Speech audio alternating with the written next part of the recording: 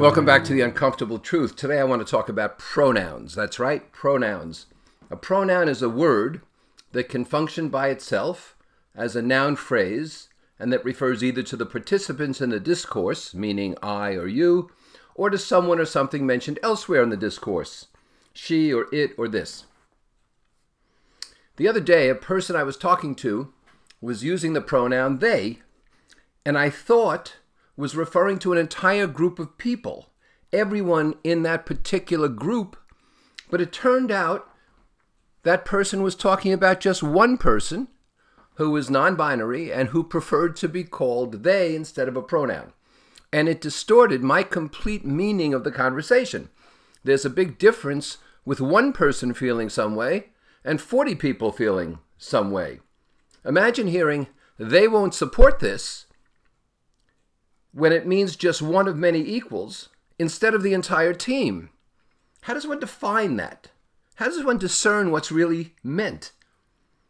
I'm sensitive to identity issues, I understand, but the focus ought to be on important priorities, such as acceptance and support, not on demanding, confusing contortions.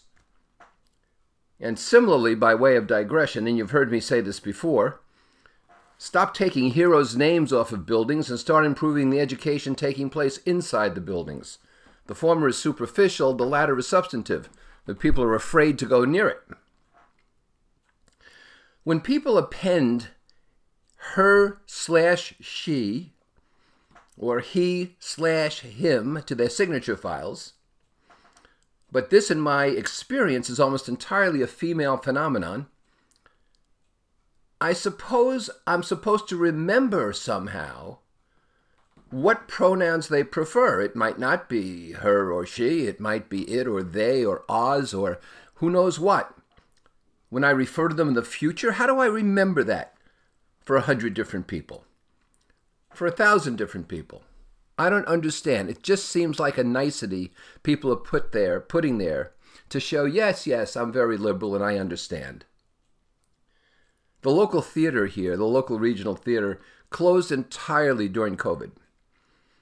Other arts groups kept performing to a limited extent, but they closed entirely and said it was focusing internally on racial and social justice issues, and immediately mandated these pronoun appendments to names. That is, everybody in the organization, when writing a hard copy letter or an email or any kind of thing that included their name, had to put he/him or her/she or whatever it is after it. Now that's going to improve a lot, right? Really accomplishes a lot.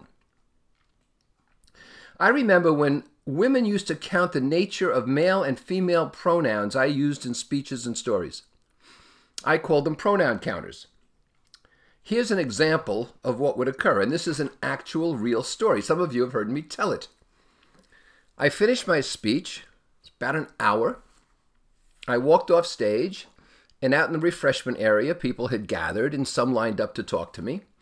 And a woman came up to me and said, I am very proud of you. You're entirely gender neutral.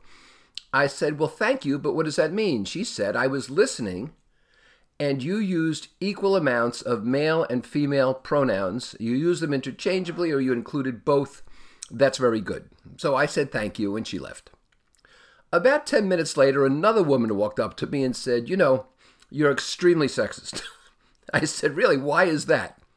She said, well, I was watching how long you spent listening to questions of males versus females, and you listened to male questions longer. And you tended to laugh harder when a male used humor than when a female used humor.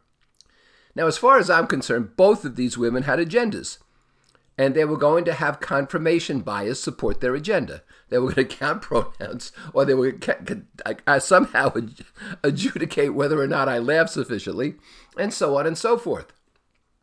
We had the same issue today with pronouns and with how people refer to each other.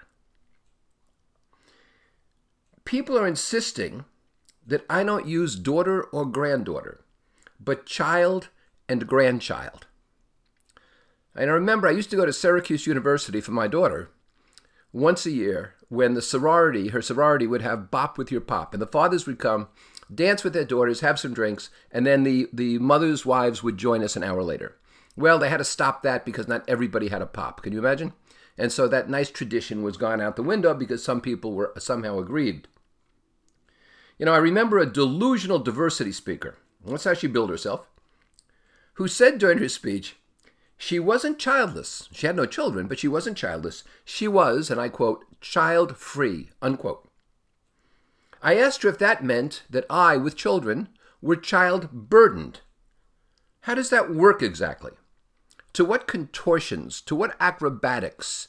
How much do you do a lateral arabesque to try to change the language as if it means something?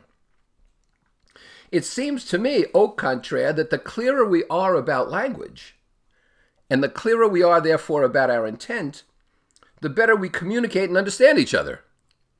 Shouldn't it be about understanding rather than counting pronouns?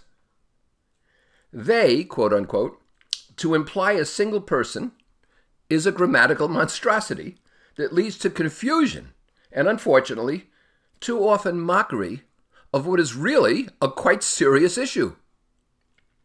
So let me be clear here. The aforementioned may not be what all of us think, but it is what I think, and I'm not hiding behind we.